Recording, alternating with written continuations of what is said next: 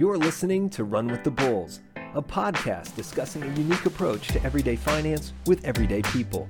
Run with the Bulls is sponsored by Mentoro, a financial wellness company.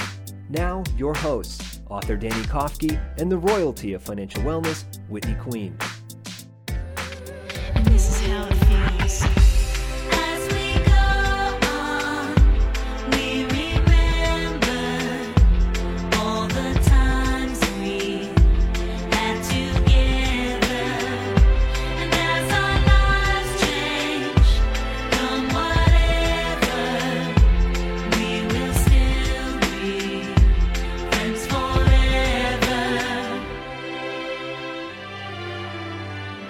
Welcome to Run with the Bulls. My name is Danny Kofke, and I'm a motivational mentor with Mentoro. I'm joined by the president of Mentoro, Whitney Queen. Hey, Whit. Hey, Danny, and hello to everyone listening. Graduation season is now here. While this can be an exciting time, it can also be a scary one, too.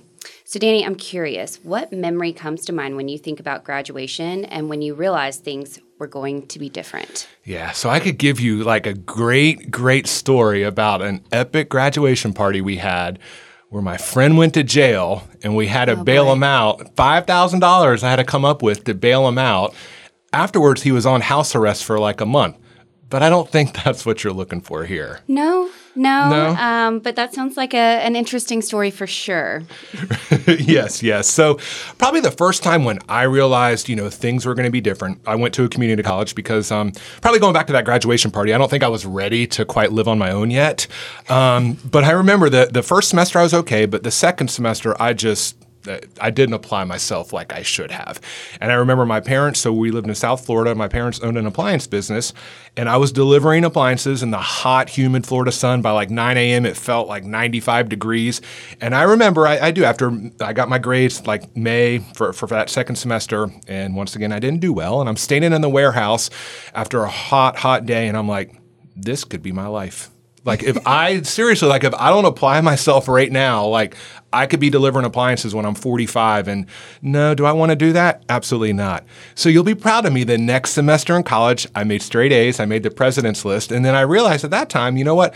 I like to be inside in the air conditioning in South Florida. Yeah. So that's why I became a teacher so I could be an AC. But that was the moment, for me, that awakening moment of like, you know what? You've got to start applying yourself. And, and we're going to get into a little bit with our guest that college isn't the end all be all for everyone. But, for me, it was like, okay, I wanted to be a teacher, so I have to have a 4-year degree to do so. But Definitely a big wake-up moment for me. For sure. I can only imagine. Yeah. How about you? That's a really good question. I always knew I wanted to go to school and kind of grew up very academic. I really love to learn. But I think when it really hit me was when I was stepping out to take my first job and like realizing just the amount of pressure that truly is. And my parents kind of were like, all right, there you go. Yep. Make it happen. Yes. So as we talked about before on our very favorite topic of financial adulting, you learn a lot for sure in those moments. Definitely. So figuring out exactly what you want to do in life can be extremely confusing. To help us out, we are being joined by a man whose passion is helping young adults do so. Mitchell Earl, the COO at Praxis.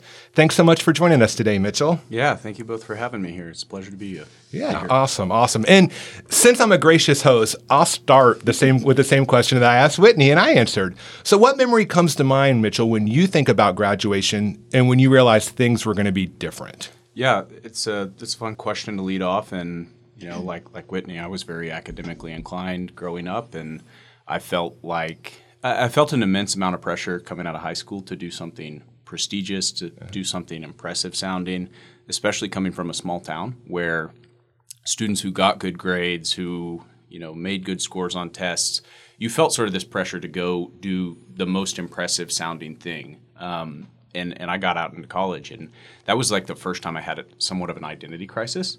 And it wasn't really this existential crisis so much as realizing I hadn't put very much thought into what I really wanted to do, what I was interested in, what I was passionate about. I felt that a lot of my life decisions, decisions about where I went to school, what I was studying, all of those, they were kind of predicated on this external motivation. I wanted to make money. I wanted to have a stable career. I wanted to do the things I felt were expected of me. But it wasn't until I got a few years down the road that I really started thinking about like the intrinsic motivation. What is it that I want to do? What kind of impact do I want to have? What kind of problems do I want to solve? When I got out of college, that's where it was a very rude awakening because school was easy. Charting a course through school is somewhat easy too. Right. You go in, you declare a major, and you kind of have this like hopeful optimism that it's all going to work out on the other side. Whatever you studied, they're gonna hand you a job at graduation, and you'll ride off into the sunset and live happily ever after. Right. But And that used to be the way it was, right? Same company, 40 years, you get the gold watch at the end and the pension, right. And that's just not how it is today, and not how it's been for probably 20, 30 years. Right. Continuing to see the same thing, graduates walking out, they're underemployed or unemployed, and their degrees aren't really translating into these, not only like this fulfillment, but in many cases not even translating to a job in the area that they expressed interest in. And that's sort of what my experience was coming out of college, was trying to figure out how to take these ideas about what you think you want to do or what you think is possible, and actually turning that into your career path, executing that. And so, those first handful of years, I was like, I'm going to go back to school. I'm going to go get a law degree or an MBA because I know I want to be involved in business. I know I want to be an entrepreneur. I don't know what that means. I don't know how to go start a business. I don't know what business. Everyone around me at the time gave me the advice, well, you should go back to school. That's the best way to go learn about how to run a business. And something about that rubbed me wrong. Even as I was preparing for law school and getting applications back and had really good scholarships, I was still staring at 5 to 6 figures of student debt. And something about that was like, there has to be a different way to go learn about starting a business and getting the skills that I need that doesn't involve not only 3.5 more years of school, but significant debt load that I think is going to make things more difficult trying to start a business and carrying that debt. So that was an adventure for sure, and I'm sure we'll get into many more of the lessons that I've learned along the way. And great question to kick things off. Yeah, no, and it's interesting because we're going to do a future episode. It was Bonnie Ware was a nurse that dealt with a lot of people that were passing away, towards the end of their life, and she came up with this paper. It was like 5 regrets of the dying, and one of them was like not being true to yourself. So kind of listening to your story at first, it was like, and a lot of young adults do that. You do kind of what people expect you to do, or what their definition of the right thing to do. Yeah. And then a lot of times, and I think we see it now with a lot of young people, you go and you think, okay, this is a career I want because they think I'll be happy in it. And they get to it and it's like, it's not all what I thought it would be. And I think, 100%. And I do think, so I'm right above the millennials. And I do think that generation, it showed, like I was saying, most of us just would stay in a job for 40 years, whether we hated it or not. It was like, that's what was expected. And I do love now a lot of younger people are like, you know what, if I'm not content, I'm going to find something that brings me more fulfillment. And, I mean, different elements of that, right? There can be some negatives to that as well. But yeah. No, so I love your story, but I have to, just ask, so there was no epic graduation party in which the cops came? Am I the only one? There were plenty of those, but probably not, not something to get into here. I'm willing to wager you're the only one. That's what I'm going to go with. But moving on anyway, Mitchell, I know that Praxis was created as an alternative to college and the debt that comes along with a degree, as you were just mentioning. So can you tell us a little bit more about Praxis and how it works? Yeah, for sure. So, Praxis exists shortly to help people discover and do what makes them come alive. The way that I like to think about it is helping young adults make the strongest start possible. So the way we do that, it's a year-long program. It is personal, professional career development focused on helping our students get into a growing business, go get that professional work experience, build some skills, build their network, and all of these sort of intangibles that come along with doing that. One is building confidence in your ability to solve problems in the real world, in a business context, in your career. 2 is beginning to earn an income and see that curve of the financial earning potential that comes with like plugging yourself into a career that offers you growth, which ultimately is sort of like a precursor to gaining financial independence, thinking more long term about your career. And then the other thing is beginning to build that that professional network, not just the friends you know from school or the people you knew from where you're from, but like beginning to build that more organic, both vertical and horizontal network that you can, those are the people that you're going to turn to for career advice, offer you opportunities, but it's sort of all those things bundled together. We're trying to make people or help people make that strong start, as opposed to the way most students who are kind of pushed to college, whether that's really what they feel is the best path or not, or it's something that they're doing by default. And in many cases, on the other side of that, 4 years of delayed work experience, many times without like a real purpose that they're aiming for. And they get out on the other side, they're just as confused as when they started, but now they have 5-6 figures of student debt, and then they're trying to make their start. And so that's really what we're getting after. It's not just about not going to college; it's about helping people be in a position to be more deliberate about how they approach their lives and careers. Wow, I love that. Yeah.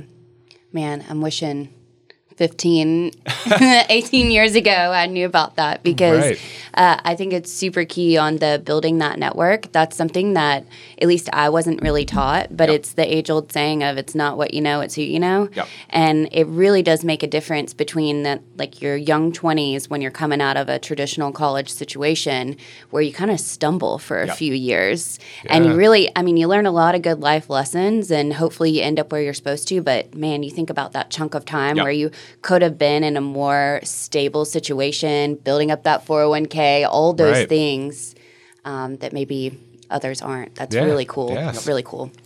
So while college can be the right path for some, it is not for everyone. Coming up after the break, how to do something you don't hate. Great news.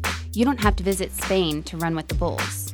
Unless you want to get trampled, visit mymentoro.com and use organization code RUNWITHTHEBULLS to set up your free account today.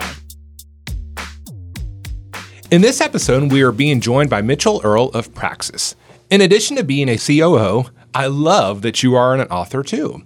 The title of your book is so great. Don't Do Stuff You Hate. Sounds like a no-brainer to me. Yet, in Gallup's recent State of the Global Workplace report, workers report they are disengaged and unhappy. In fact, 60% of people say they are emotionally detached at work, and 19% they are miserable.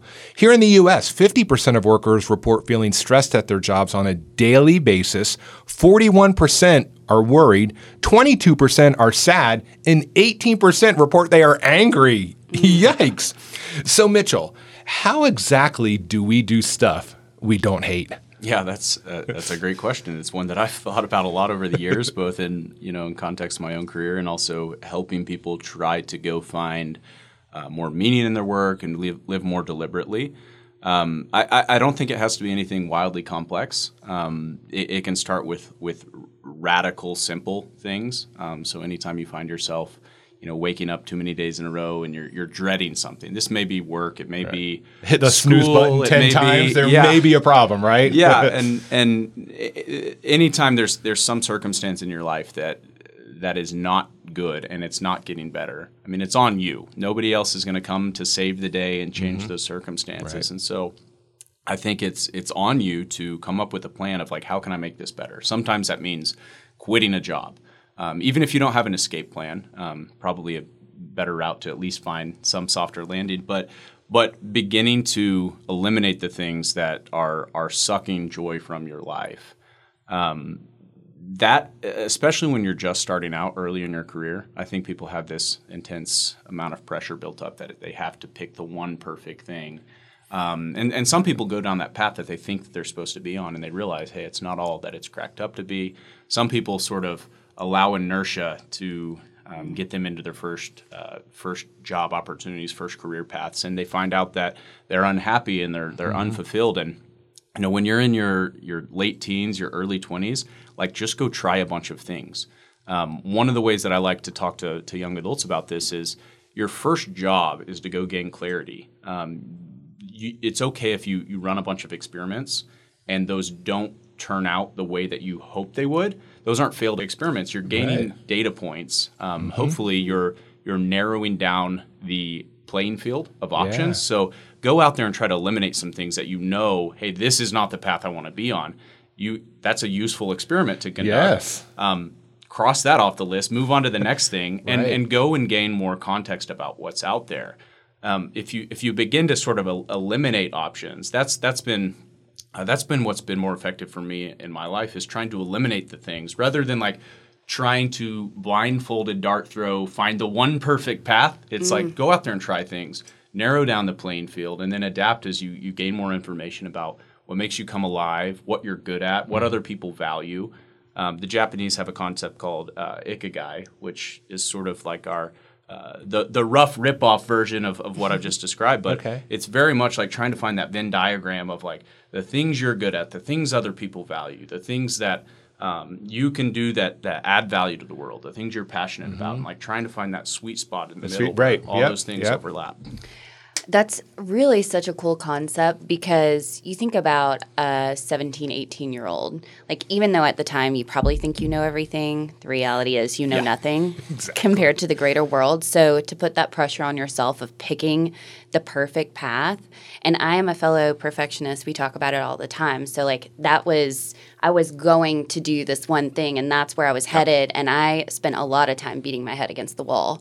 And, thankfully it led me to where I am now. But I could have, thinking of all the years that I could have bypassed just to come straight here had I done some of that process of elimination and really not worried so much about the stigma of having to get it right on the first go. Mm-hmm.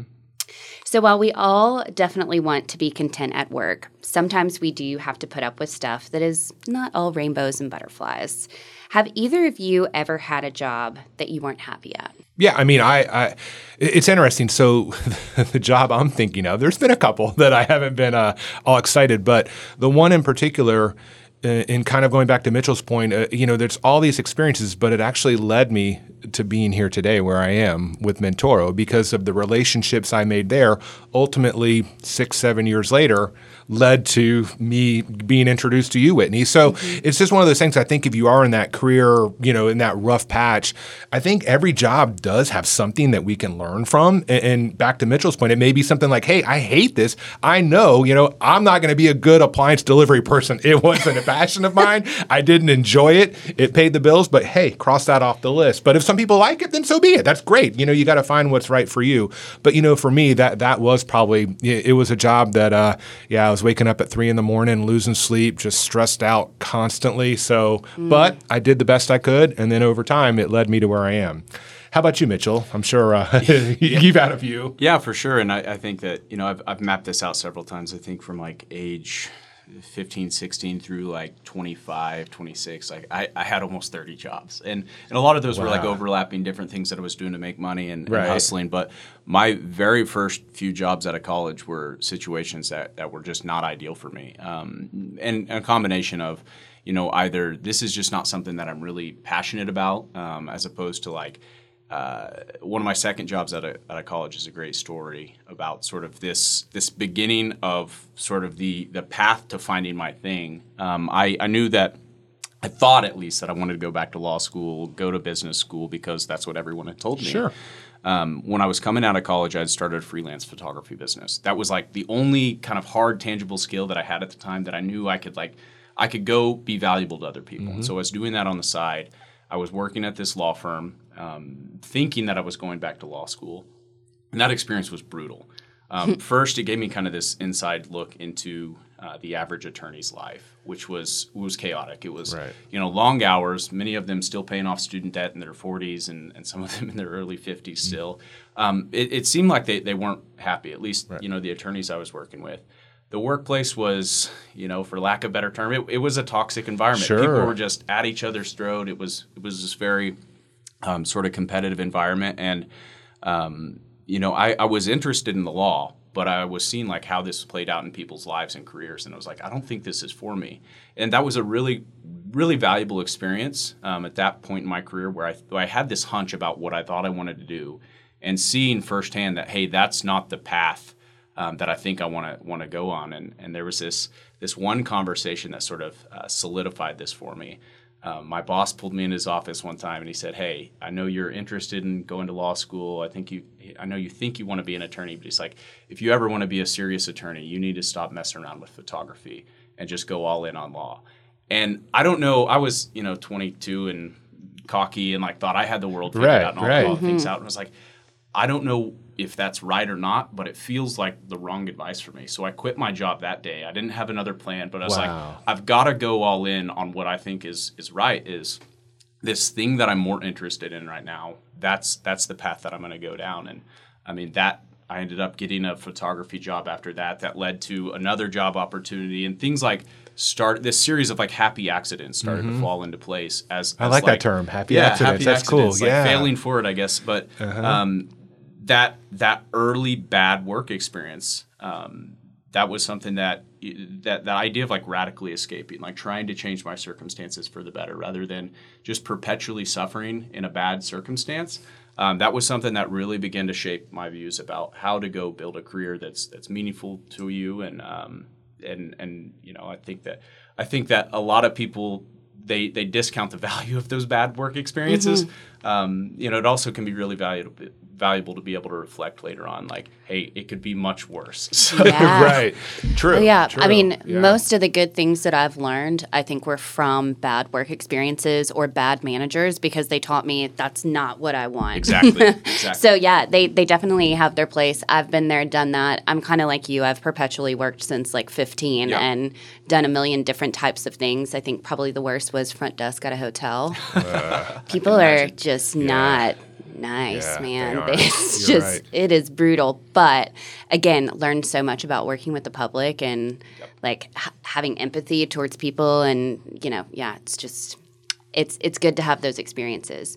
So Mitchell, let's say you're in that season of life in which you don't really enjoy what you're doing, but you have bills and you need to be able to pay those bills. Yep. What advice would you give?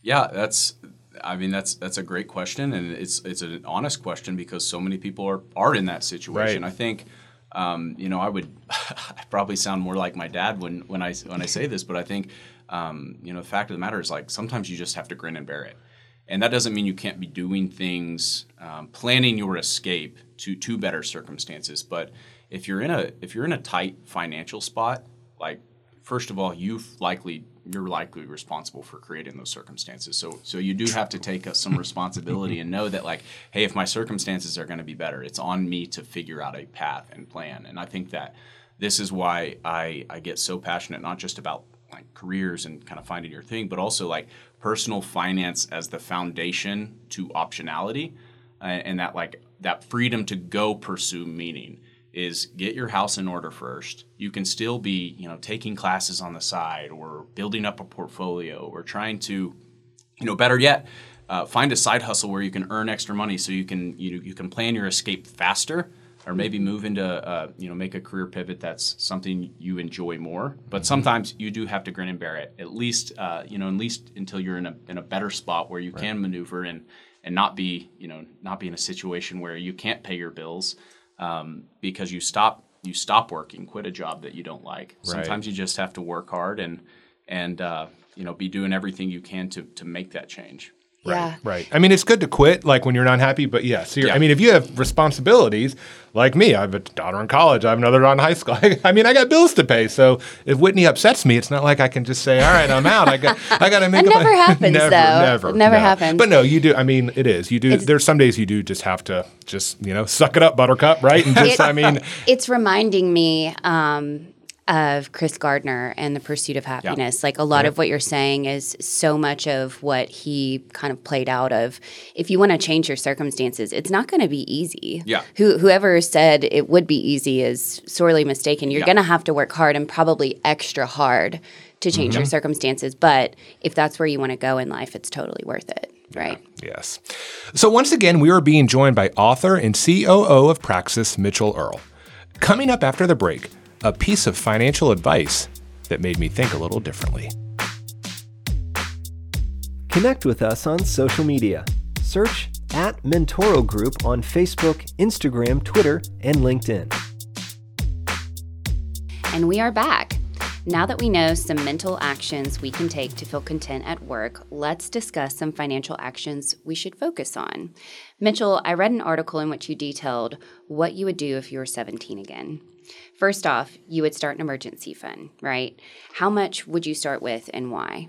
Yeah, so I'll lean on Dave Ramsey here because I think like his sort of baby steps model is a good framework for getting started. I mean, $1,000 is plenty sufficient, especially if you're like 18 to 20. Like your cost of living is low. At least if Let's hope. hopefully you're being frugal and you don't have to live the high life. But that emergency fund is really the foundation of beginning your personal financial journey. And the reason being, and I see so many people make this mistake, myself included, made this mistake multiple times when I was first starting out, is you either decide you want to start investing or you're spending most of what you're making. You don't have any kind of nest egg set aside for when life happens. Right. And then suddenly, not only are you back at zero, sometimes you're in the negative, and then you have to dig out of a hole before you can even begin to make progress. So that's what I would say is like, start with at least like $1,000. You can work, to longer after that, but like at least get that security blanket in place first. Right.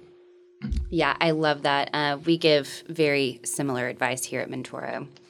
So next you say avoid or pay down any bad debts. So what do you consider a bad debt? Yeah, the first thing is credit cards.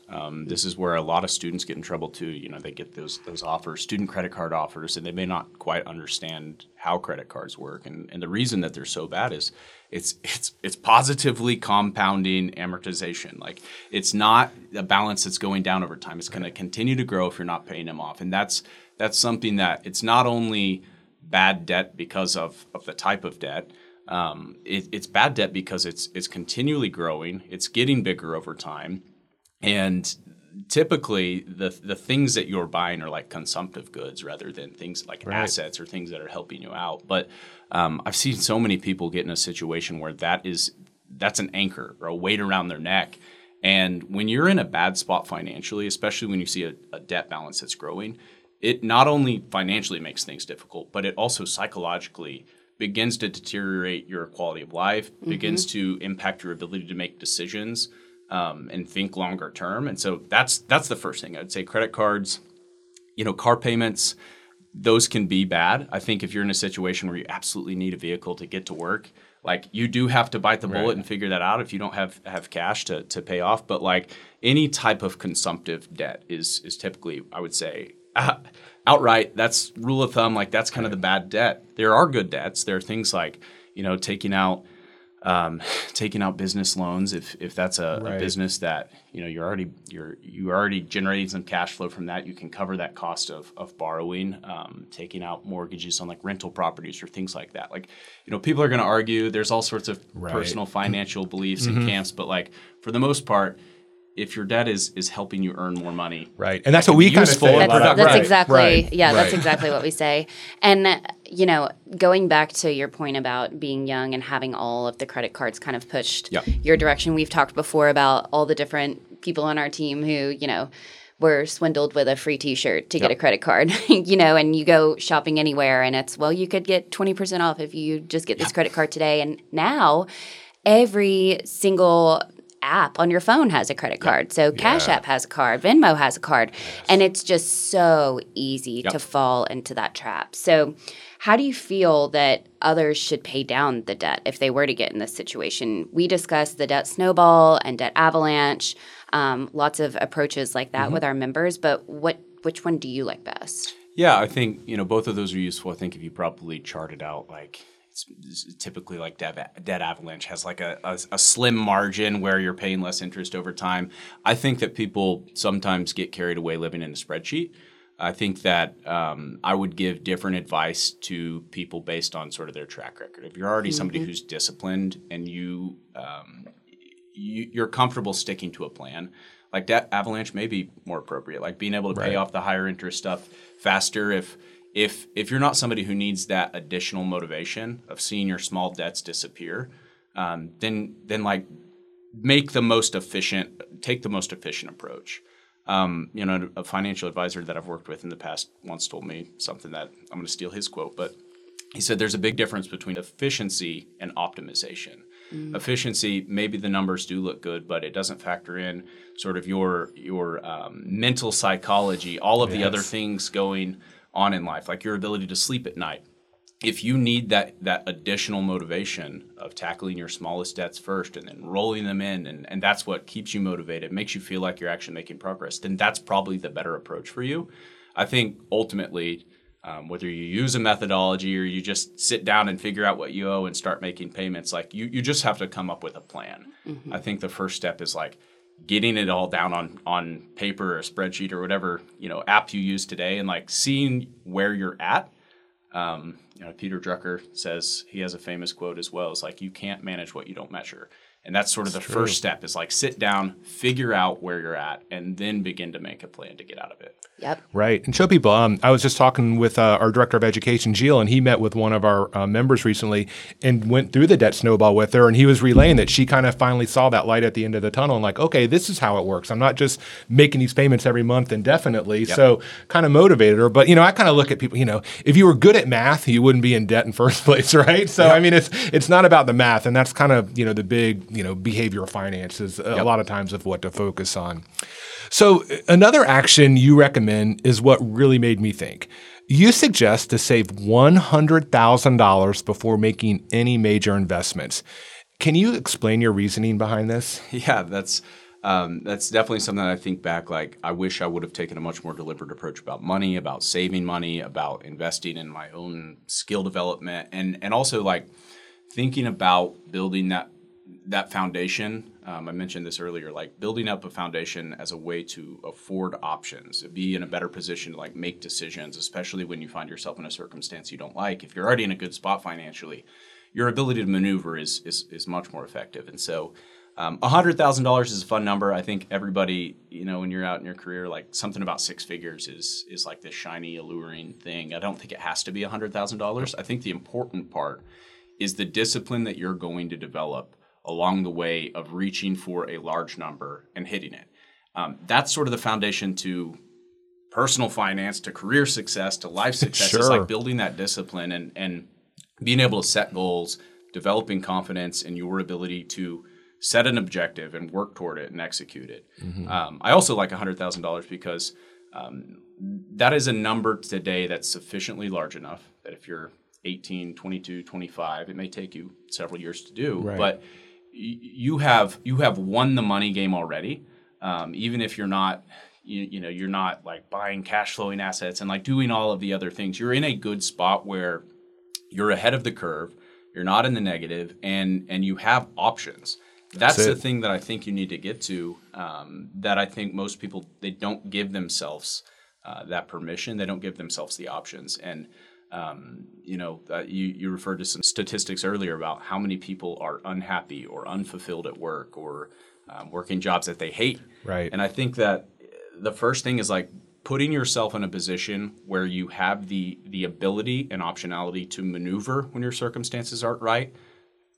Personal finance is the foundation. The bigger nest egg you can build, the better off you're going to be. And especially if you do this early on while you still have like the ability to make big changes. You don't have a ton of responsibilities and, a mortgage and kids and all these other financial obligations that come. Yeah. And I think what really struck me, why I kind of thought differently is, being the father to two daughters, we hear, at least in the past, the whole Me Too movement where women put up with some really horrible things at work because they had no options. They had to have that job. So, I kind of tell my girls, I'm like, it's basically like, to me, it's like go to hell money. You have a boss that does something inappropriate to you. You have the options to say, I'm out. Like, whereas, unfortunately, some people don't have that. Yep. And, that's kind of an extreme, but I mean, it did happen. And I think that's really what resonated with me of like, I want you to have those, or even in a bad relationship, whatever it may be, you're not stuck. And I love, what you said, options in any area, right? Yep. Right. I love that too. My brother, looking at things a little bit differently, he was always very conscious about money. And when he was in his mid-20s, was really unhappy with where he worked. Yep. We were going through some stuff with my family, with my dad passing away. And he said, you know what? I've always wanted to travel the world. I have this nest egg of money. I'm not quite sure yet what it is that I want to do. I'm just going to drop it, put my stuff in storage. And he literally went and traveled the world for the year. That's awesome. And oh my gosh, I'm so jealous of it. It was just absolutely amazing to live vicariously through him. But he came back with all this clarity of what he wanted to do and still with money right there so that he could pick right back up with where he left off in life. And I mean, man, who can really get to do that, you know? Right.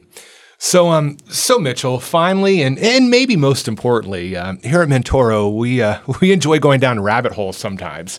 So boy. I'm curious, what is your favorite conspiracy theory? Yeah, that's a fun one, and there are probably like a dozen that like are not appropriate for the air. But I think I like just like to go down the rabbit trail too. But I think if you haven't read The Creature from Jekyll Island, like start there. I have the Fed Reserve, right? Yes. Go read Yes. up about the potentially murky past history of the Federal Reserve, and whether it's all factually accurate or not in that book. I think that's a book that's gonna send you down some rabbit trails online and make you at least start thinking differently about the state of the economy and how things actually work. I know a team member that's going to enjoy that one. Yes, Yeah, for so we have sure. I haven't heard of that. I'm going to have to jump into it. I read it years ago. Interesting. Did you? Yes. Okay. It reads like a thriller, so. It does, Oh, yeah. boy. Yeah, and it showed, because I actually recently was in Jekyll Island a few years ago and saw like the cabin where they all met at and everything. Yeah, it was interesting. So like Jekyll Island, Georgia. Yes, Yep. yes.